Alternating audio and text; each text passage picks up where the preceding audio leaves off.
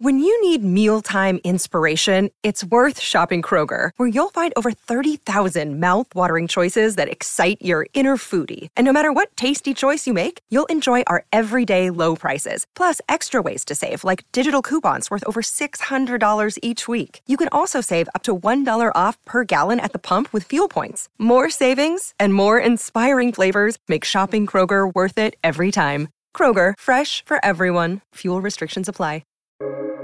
Welcome to the New Books Network. Hi there, it's Kevin Lindsay, host of Systems and Cybernetics here on the New Books Network. Wow, it's been a minute. I'm definitely happy to be back here with you talking about systems and cybernetics. It's been a while. I had a several months long break, lots going on in the world and in my own life, but it's definitely time to get back here and getting some conversations going again. Lots of new books in the pipeline, and I'm happy to be in this space once again to do some serious reading and to have the privilege of talking to some amazing authors.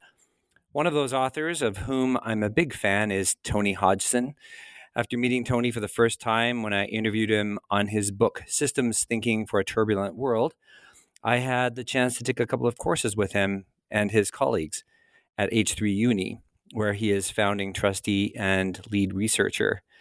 So it's been a while since we talked, 3 years. That was mid-2020. There was a lot happening in the world then, as is the case now. Let me tell you a little bit more about Tony. He, in addition to being very active with H3 Uni and busy writing books, he's also an honorary research fellow at University of Dundee and a world modeling coordinator at the International Futures Forum. He comes from an extensive background in systems application and consulting and has a decades-long interest in Eastern traditions and their intersection with systems thinking. Tony's current work explores more of the personal resilience realm, and in our talk, he gives us a little taste of his most recent book, but you're going to have to wait a little while to hear more about that. The book is called Being Who You Really Are, and we'll talk about that on a future episode, I'm hoping. So now on to my conversation with Anthony Hodgson. Hi, Tony. How are you today? Hi, Kevin. I'm pretty good, thanks. Yeah, it's good to be in touch with you again. Well, it's great to be in touch with you, and I want to say welcome back to the New Books Network. It was a little more than 3 years ago that you and I got together. In fact, it was my very, very first time recording a podcast episode on the New Books Network. And we met and talked about your book, Systems Thinking for a Turbulent World. And so it's hard to believe that it's been 3 years since we had that conversation. It certainly is, yes. So, a lot has happened in the world. We're in the hottest period of the COVID-19 pandemic at that time, as we think back. And first of all, before we jump into the conversation, why don't you just talk a little bit about what you've been thinking about and what you've been working on over the last 3 years since we last talked? I've been very concerned with the difficulty of getting the kind of facilitation and collaborative methods that I've been working on with my close colleagues into education. To sort of put it, sum it up in a kind of anecdotal way, being kicked out of 3 business schools for trying to get futures thinking and systems thinking and better ways of visual facilitation. So the last time was with a professor at the Manchester Business School. This was about 5 years ago, who was very keen on getting some of my stuff into the school. He was professor of strategy, Um, and it coincided with the time when a new principal was appointed, who was very definitely of the Add Up the Money school. And with a couple of friends, I'd gone along to Manchester to get started. And to be told, well, yes, I have a budget, but apparently it's not accessible, whatever that means. So the following morning over coffee, we were kind of, as one does, debriefing, and I kind of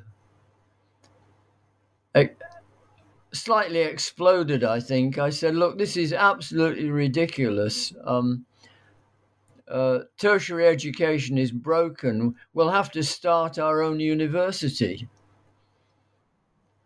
And thought no more of it. And then two of my colleagues pestered me and said, well, aren't we going to have the next meeting then? And took it seriously. So that's how this idea of H3 Uni, the University for the Third Horizon, came in, because we linked it with the futures thinking that particularly Bill Sharp and I had done on the Three Horizons method, and then introduced a whole bunch of other techniques which really were incubated in the corporate world, but we wanted to democratize. And in any case, where action was taking place and the big issues was often shifting from the official institutions. And so I've been occupied with designing courses around this, working with Bill on codifying the methods so that they're in a resource library on the web, and gradually, in a very quiet, under the radar way, building a network of alumni who've been on various courses. And I believe I had the pleasure of your company on one of them. I did do one journey with you. Yes, absolutely. And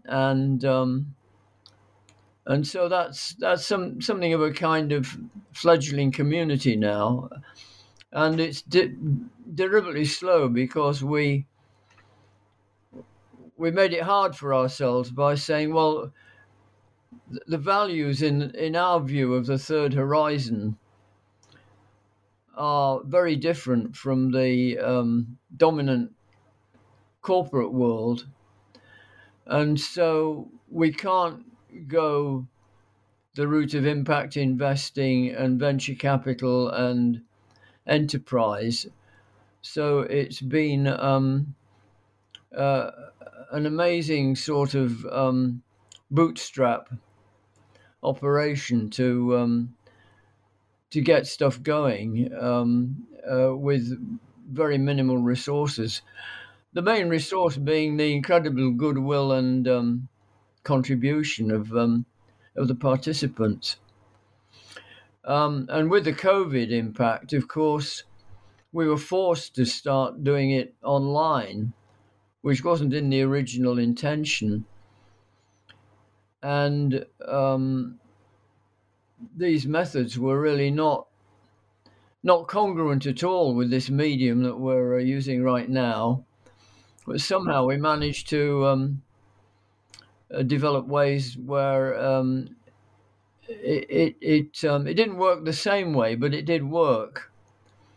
And with the enormous advantage, which is also reflected in our conversation right now, of becoming global and international. So from California to New Zealand. So that's something we wouldn't have got to if we'd stuck in the kind of pre-COVID, pre-digital era. It was an emergent property. Yeah. It was sort of, necessity is the mother of invention, Yeah. and Yeah, so on. absolutely. Now, on the back of that, I'd been doing research and published about a dozen papers on futures methods and thinking, and of course, uh, um, that was really a follow through from the book and the PhD, and then I got more and more interested in the human factors as being something that I'd had a parallel life on that, and I thought I'd better bring my two lives together and see what I can make of it while I'm still around. So, Nice. Well, I would like to find another time to dive into the human factors with you and to actually talk about your very latest book, which really dives into that. But the purpose of this conversation today was, in addition to the two of us just getting a chance to catch up, to actually catch up on the work a little bit. I think we're long overdue in talking about a book called Ready for Anything: Designing Resilience for a Transforming World. It's been out for a while. I've got the second edition that was published in 2021. And really, we should have talked about this sooner. I think it is a book that's very relevant to our time, and is absolutely a great framing for the work that we need to do collectively.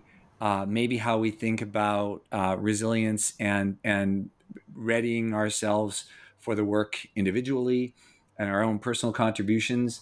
And I'm guessing is a really good lead in to your most recent book. Again, and if you feel any way to bring that newest book that's only been out maybe 4 or 5 months into this conversation, please feel free. But I am really excited to talk to you about Ready for Anything. Does that sound okay? yeah. Well, the key idea behind Ready for Anything was that in a culture which is really, even now, remarkably ignorant of systems thinking, that readiness and resilience are difficult without that different mental framing and different way of looking at the world. And so, partly inspired by the quite a while back by the Club of Rome, and later by Bucky Fuller's World Game and so on. We thought it would be great to have a way in which the primary factors or variables of life were actually brought together and could be looked at as a whole pattern in a way that was potentially recursive, from the family right through to the whole planet. And that really led us into some cybernetics as well, and the idea of requisite variety. What is the minimum requisite variety to have a way of approaching the big issues that tends to take the main things we value into account. And so, in essence, it becomes very simple. Food, water, air, habitat, community, ways of taking decisions, governance, And so we boiled it down to 12. Now, when we were introducing this, of course, a frequently recurring question was, why 12? And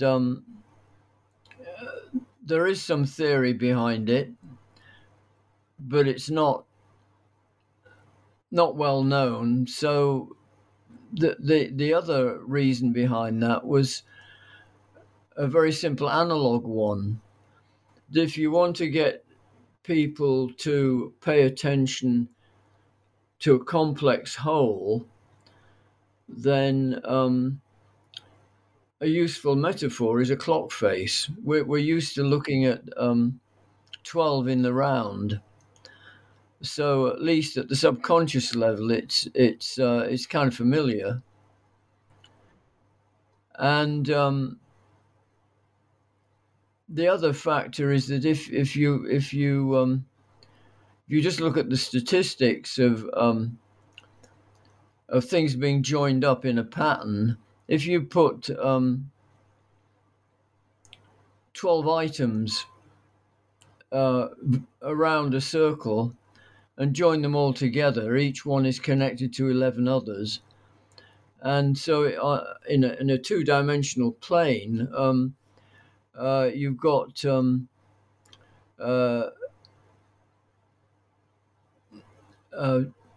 12 into 11 over 2, 66 connections. Now, at the time, with the International Futures Forum, we were doing a project sort of on the sidelines, almost under the radar for the British government on energy security and climate change, and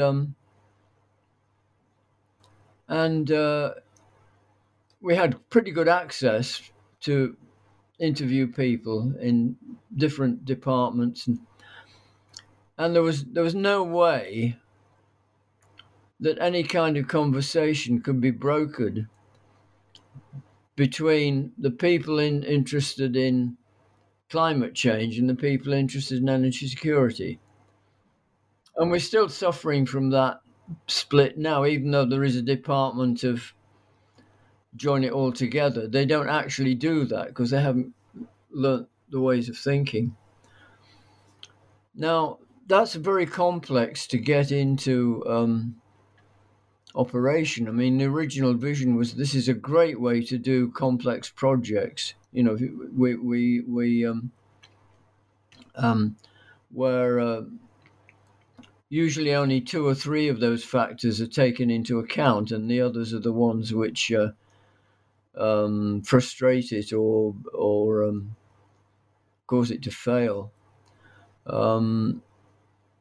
So we began to experiment with it as a game, and that led to the developing the IFF World Game. And so we ran games with concerned citizen groups in cities. We even did 2 in San Francisco around the Bush administration time of how would San Franciscans like to run America if they were in charge, and stuff like that. We've also did work with it, for a health service on if you place obesity as a complex problem in the middle of the world model and then look at the different impacts. And we also put into the game some scenario planning, some ideas that multiple combinations make it a very rich area to look at alternative ways in which the patterns come out. So it was informed by systems thinking, but I realized later on, having done a few sort of workshops and seminars on the approach as distinct from running the game, that that actually what we were doing was introducing a mental model that if you look at uh, say Stafford Beer's viable systems model, you can go up to the meta system, and then inside the meta system is the mental model of the managers who are in the meta system. And so this was a different way of having a mental model. Um, and the the analogy really was the world model was our world model was more like a mandala than a system model. Right. Yeah. It was Yeah. It looks like a mandala. it was a parallel. Um, uh, and Bill and I worked on the whole idea of pattern dynamics as being bigger than systems thinking. The systems thinking became a subset of pattern dynamics. And then the other factor was participation, Kevin. That people need to own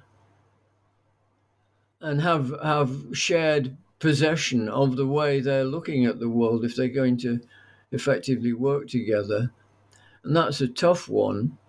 So the game also had the value of being participative in the game, but in terms of a real project, it also implied that people would need to together do the creative thinking that led them to have a new insight. So the world model itself was not so much the framing as the meta framing to help people find a new frame. And that was all looking very promising. And then COVID hit and you weren't allowed to be in the same room to play games. Right. Well, in the photographs in the book, and by the way, I'll just say that I will include a link in the blog that accompanies the produced version of this podcast, so that people can see what we're talking about.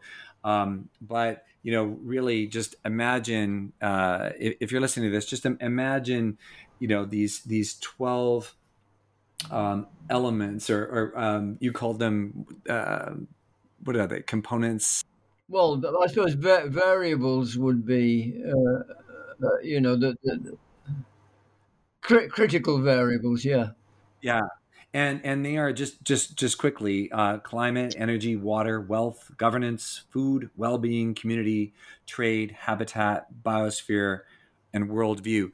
But what I was going to say, there are some photographs in the book of people engaging with the model in these games, right? Where they may be holding strings to create those connections across the different variables. And that's how they sort of engage with in the model in a in-person facilitative way. Yes, that the game gives you permission to do some enacting of the model, so that people are sort of engaged in the position they're taking in a demonstrable way. Yeah. And if I think about what would bring a group like some of your clients or students together to engage with it in the first place, I'm reminded of some of the problems in the book setup that you describe. Basically, you're talking about these challenges. You mentioned, we are already over the planet's limits and the trends are not reversing. And this presents us with a threefold challenge that you kind of lay out there. And that this model, as a way of sort of looking at it, and just as a very beginning of tackling and understanding the challenges. Do you want to talk about some of those challenges that I guess led you to create this and work with the group in the first place? Yeah, well, I mentioned health earlier. The the approach was used, for example, by the Scottish Health Protection Commission to anticipate future public health issues like pandemics, and it was an experiment um, uh, introduced by a courageous director of public health, and it showed how difficult it was to get the medical specialists in in the same mental space. So the biologically oriented one thought pandemics were all about bugs and viruses. The more public health oriented ones were about the social conditions and the politics, and so the role model challenged people to take all those into account. And I can't say that Scotland was any more ready than anyone else as a result of that. But it was interesting that the my colleague Graham Lester, the director of IFF, about I think it was just under 2 years ago, conducted a world game with the Scottish government, the officials, on post-COVID recovery, and was able to do that with co-facilitators, mainly virtually, and compile it all together. So that was quite an exercise in, a small country looking at the complexities in a whole new way. Another project which is happening with Doncaster City is the using the model as a framing to develop resilient communities, or the one in particular which was poorly performing, that they wanted to really upgrade, and so that became the sort of playing field for project development, among other things, including straightforward resilience stuff as well. And then, for example, we've got one guy in our network who specializes in active teaching for secondary school kids, and he's done a lot of world games with that age group to great effect, in the Far East as well as in Europe. So all of these are very small sort of samples of one swallow doesn't make a summer, but it gives you some hope that some of the birds make it.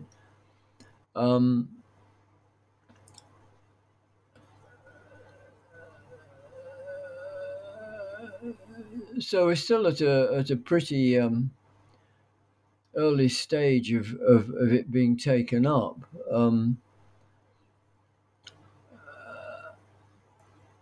But it seems like, what we've learned, and you hear this, I think even in popular vernacular is that if COVID has taught us anything, it's that it's a systemic problem. When you mentioned the fellow that would look at a pandemic as it's about bugs and viruses, it seems that uh, you know.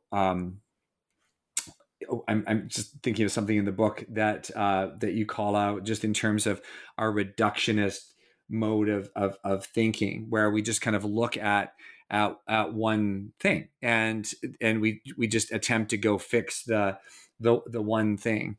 And I think that obviously that's been one aspect of how we've tackled. It's been scientists and incredible innovation on the biological front that have helped us create vaccines. But in terms of the rollout out of vaccines and the cultural acceptance, and we've, without getting into it, we've all seen very interesting reactions across many parts of the globe, which point to very interesting dynamics that go beyond the biological realm in terms of how we look at the problem. Yeah, if you use the world model as an anticipatory tool, you should be alerted to these things, right at the beginning.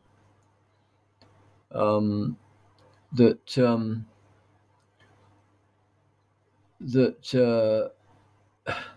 for example, the kind of horrific stories of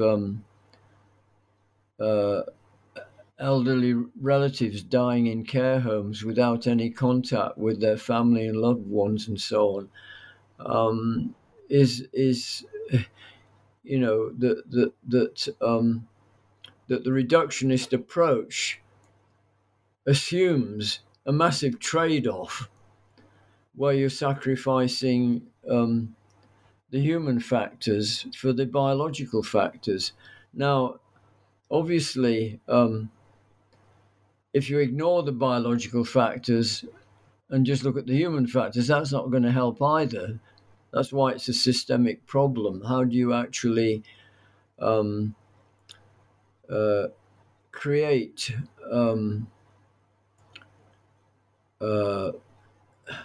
I don't know how to put it, something like fuzzy systems which enable discretion to be operated at different levels?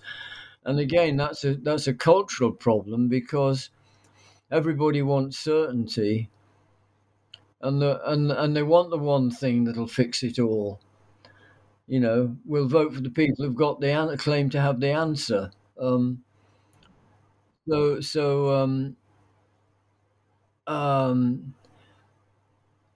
The acceptance factor is also to do with the education.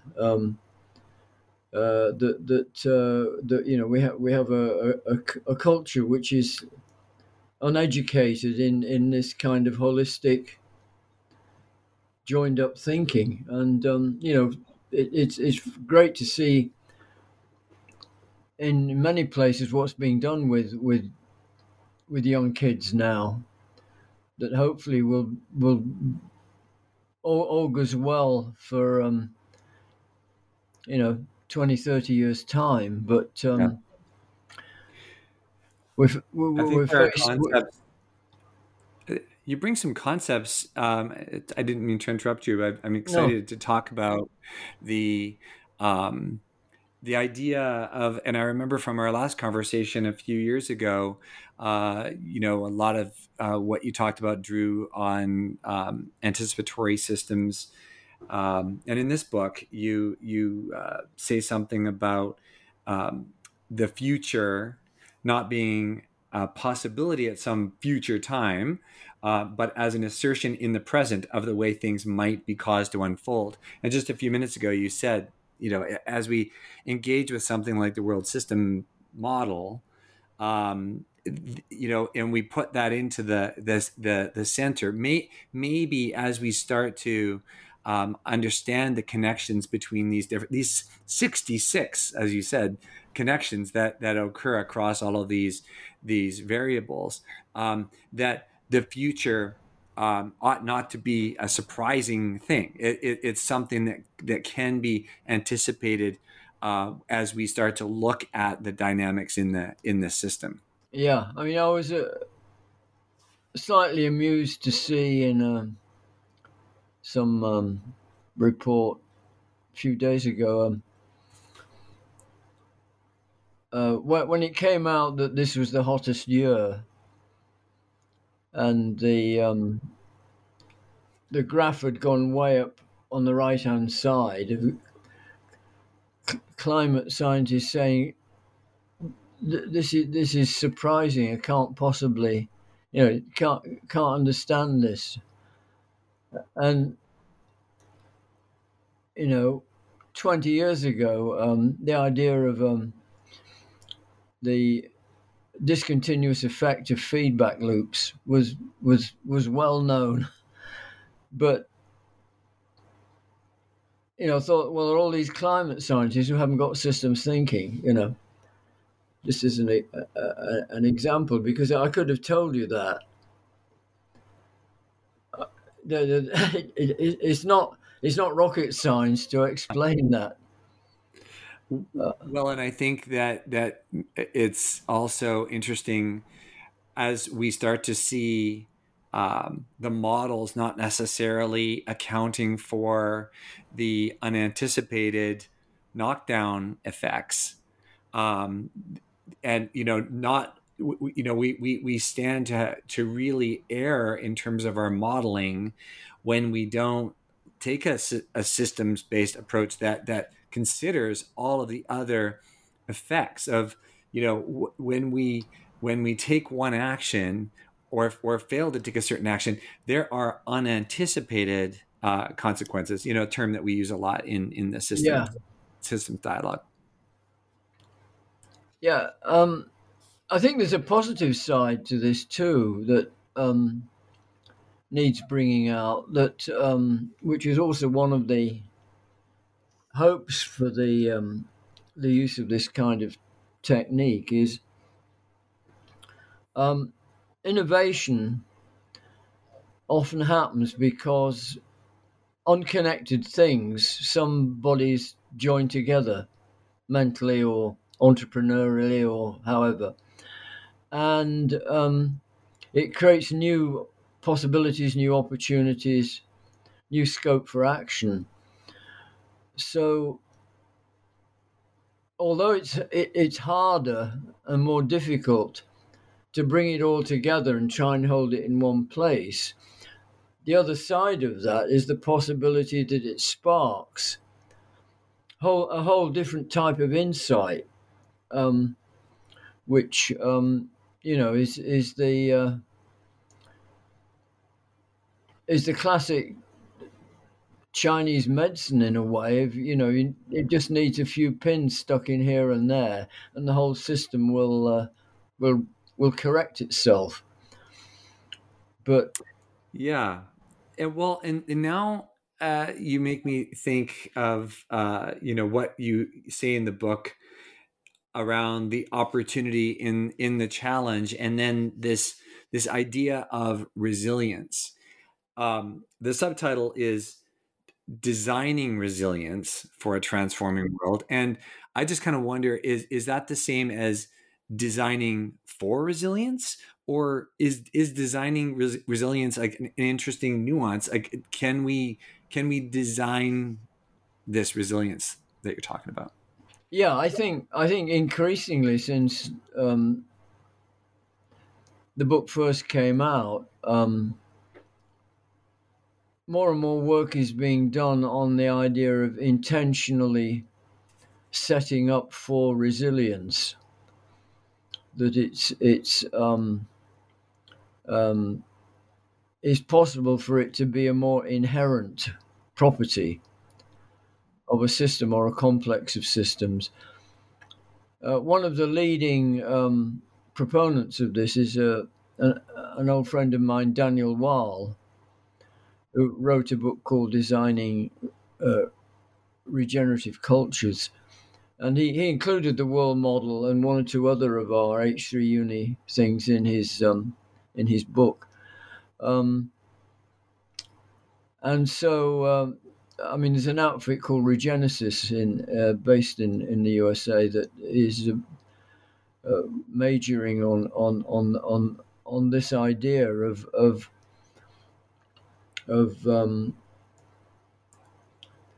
having certain key principles. They're equivalent of the world model, if you like. It's different, but it plays a similar role, and using that as a kind of bottom-up discovery process with the communities that need to prepare or get better at it, so that the participants, well, the subjects, as it were, are also participants, that they're creating their own capacity for resilience. I think that's a very strongly developing trend now. And I like your phrase, to be ready for anything without planning for everything. To be ready for anything without planning for everything. I'll put the emphasis on those words. Yeah, that's obviously partly comes out of my skirmish over the decades with the corporate world.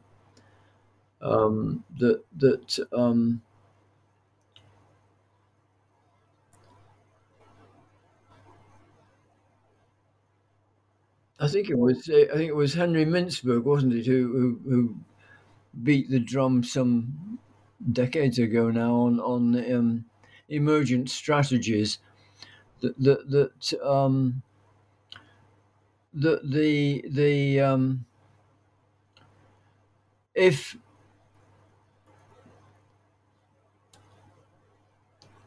you're fit and you've got good balance, you may not ever have sailed in a yacht in a storm before, but you're going to have much more innate capacity to stay on the deck and hold on to the ropes and so on than if you hadn't got that. So that there's a sort of the design element is what are the systems which are adaptable to circumstances which can't necessarily be foreseen. Mm. So developing those capacities really, are the best bet. And we can't anticipate everything, but with these capacities, these muscles, or at least, yeah. I mean, if we look at the global system as a gigantic, super complex adaptive system with vast numbers of emergent properties not yet emerged, we've never been there before. Well, on the whole, you can only plan for something where you know what it is. You can plan to build a house. Apparently, in this country, you can't plan to build a high-speed rail link because you're not taking into account enough of the factors. Oh, there's another project that might draw this model in, which is a project in England on food security, which is an interesting area for this kind of model and methodology to contribute, because it's inherently complex. I mean, if you just look at it as supply chains of tomatoes, it's not going to work. And food security goes right through to how are children getting fed, and where's their food come from, and how does agribusiness factor into that, and so on. Uh, so my hope was that this would have been taken up by now, and there'd be different schools of thought around how this sort of approach is adaptable to different contexts. Um, uh, but I guess Definitely things. am seeing models like even um, just some of the more to use Daniel's language, the regenerative models, even in business models and business planning, there seems to be a kind of a healthier appetite and energy around it, which to me does kind of reflect this a little bit. Um, and so, I do see some signs of it kind of catching on in to address certain problems, but I would agree with you, not fast enough. Um, you did say a couple more things before we wrap up that I want to get to. One is a statement that you make about the world system model occupying the interface between external systems and internal mental models. And I just wondered if I think, and from your last book too, I sort of felt like that's an area that you go to quite a bit. And then maybe that's also a good setup a little bit for your newest book. And I'd like you to maybe just share the title of your newest book and a little bit about what it's about, because we're going to come back and we're going to have another conversation in the not too distant future about that one too. Yeah, well, how can I put this? Just because there might be a better way of looking at things, better possibilities of mental models, doesn't mean to say they actually happen in people. The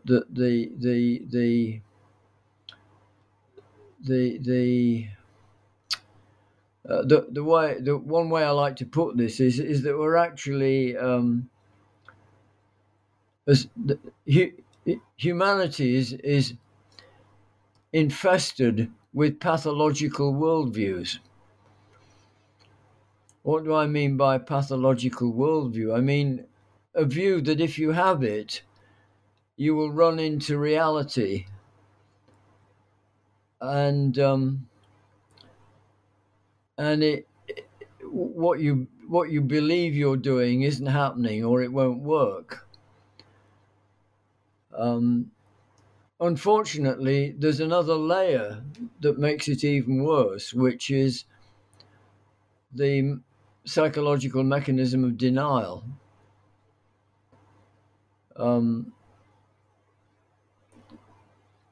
Which we can see going on, especially in the political arena, but it's happening from families right up to the whole society. And so, unless we have methods for loosening up the way that we harness our intelligence, the way that we cultivate creativity, then the kinds of methods that may be much more suitable for this very complex emergent globe simply won't take. Now, one of the big sources of this other kind of learning, let's call it, is particularly Eastern spiritual traditions, but also some in the West to a lesser extent. And and yet they're clothed in cultural barriers and mystery and confusion. Like to do Zen, you have to have a black cloak, or to learn from Sufism, you've got to go and live in a Sufi community, or if some gurus have really got something, you've still got to sit around for years in an ashram. There's all these sort of cultural encultured layer around what to me is a fundamental cosmic property like gravity, or black holes, or anything else that there is something about us humans which is for real. If only we could get ourselves to focus on it. So being who you really are is a kind of a bit of there's no point. Is a bit of a kind of dig at the self-help books, psychological self-help books, saying, well, how do you know who you really are? And of course, in the prevailing culture, if there's a question like, who am I really, then somebody's got to have an answer. Whereas actually, who you really are is a process. As Chogyam Trungpa put it, the spiritual materialism is having a goal, but actually now is the process of doing the work. So since I realized with hindsight the privilege of being schooled in the Gurdjieff work, working closely with Bennett, learning Taoist yoga, learning other forms of yoga. I don't mean the asana stuff. I mean the inner stuff. And I've had some remarkable advisors or mentors or teachers. I should sort of put my book where my mouth is and try and sum all this up. And the tool, which links back to the systems thinking, the mental model for that, I realize over the years is the key tool is the Enneagram. And the Enneagram has got encultured with personality cult and all kinds of stuff, but I'm not sure that's actually where it came from when it came into Gurdjieff's hands. I suspect there was a much deeper, more authentic source. So I've stuck my neck out. So, I'm being in my mid 80s. I mean, why should I care? If some people find it helpful, which they do, I've already had some good reports from people that it's changed the way they actually experience things, not just think about them. And the idea is it's a little book, and it's like a little handbook. And it's being who you really are. Yeah, being who you really are. And the subtitle is Practicing the Sevenfold Work. So the idea is that a bit like the world model, it's no use just having one line of work like mindfulness or diet or group work or whatever. There are 7 aspects, some of which are active and some of which are receptive. And you find it similar. You could probably map Patanjali's Yoga Sutra onto the scheme I've got here. I mean, because I've drawn a lot on that tradition. And essentially, it's also,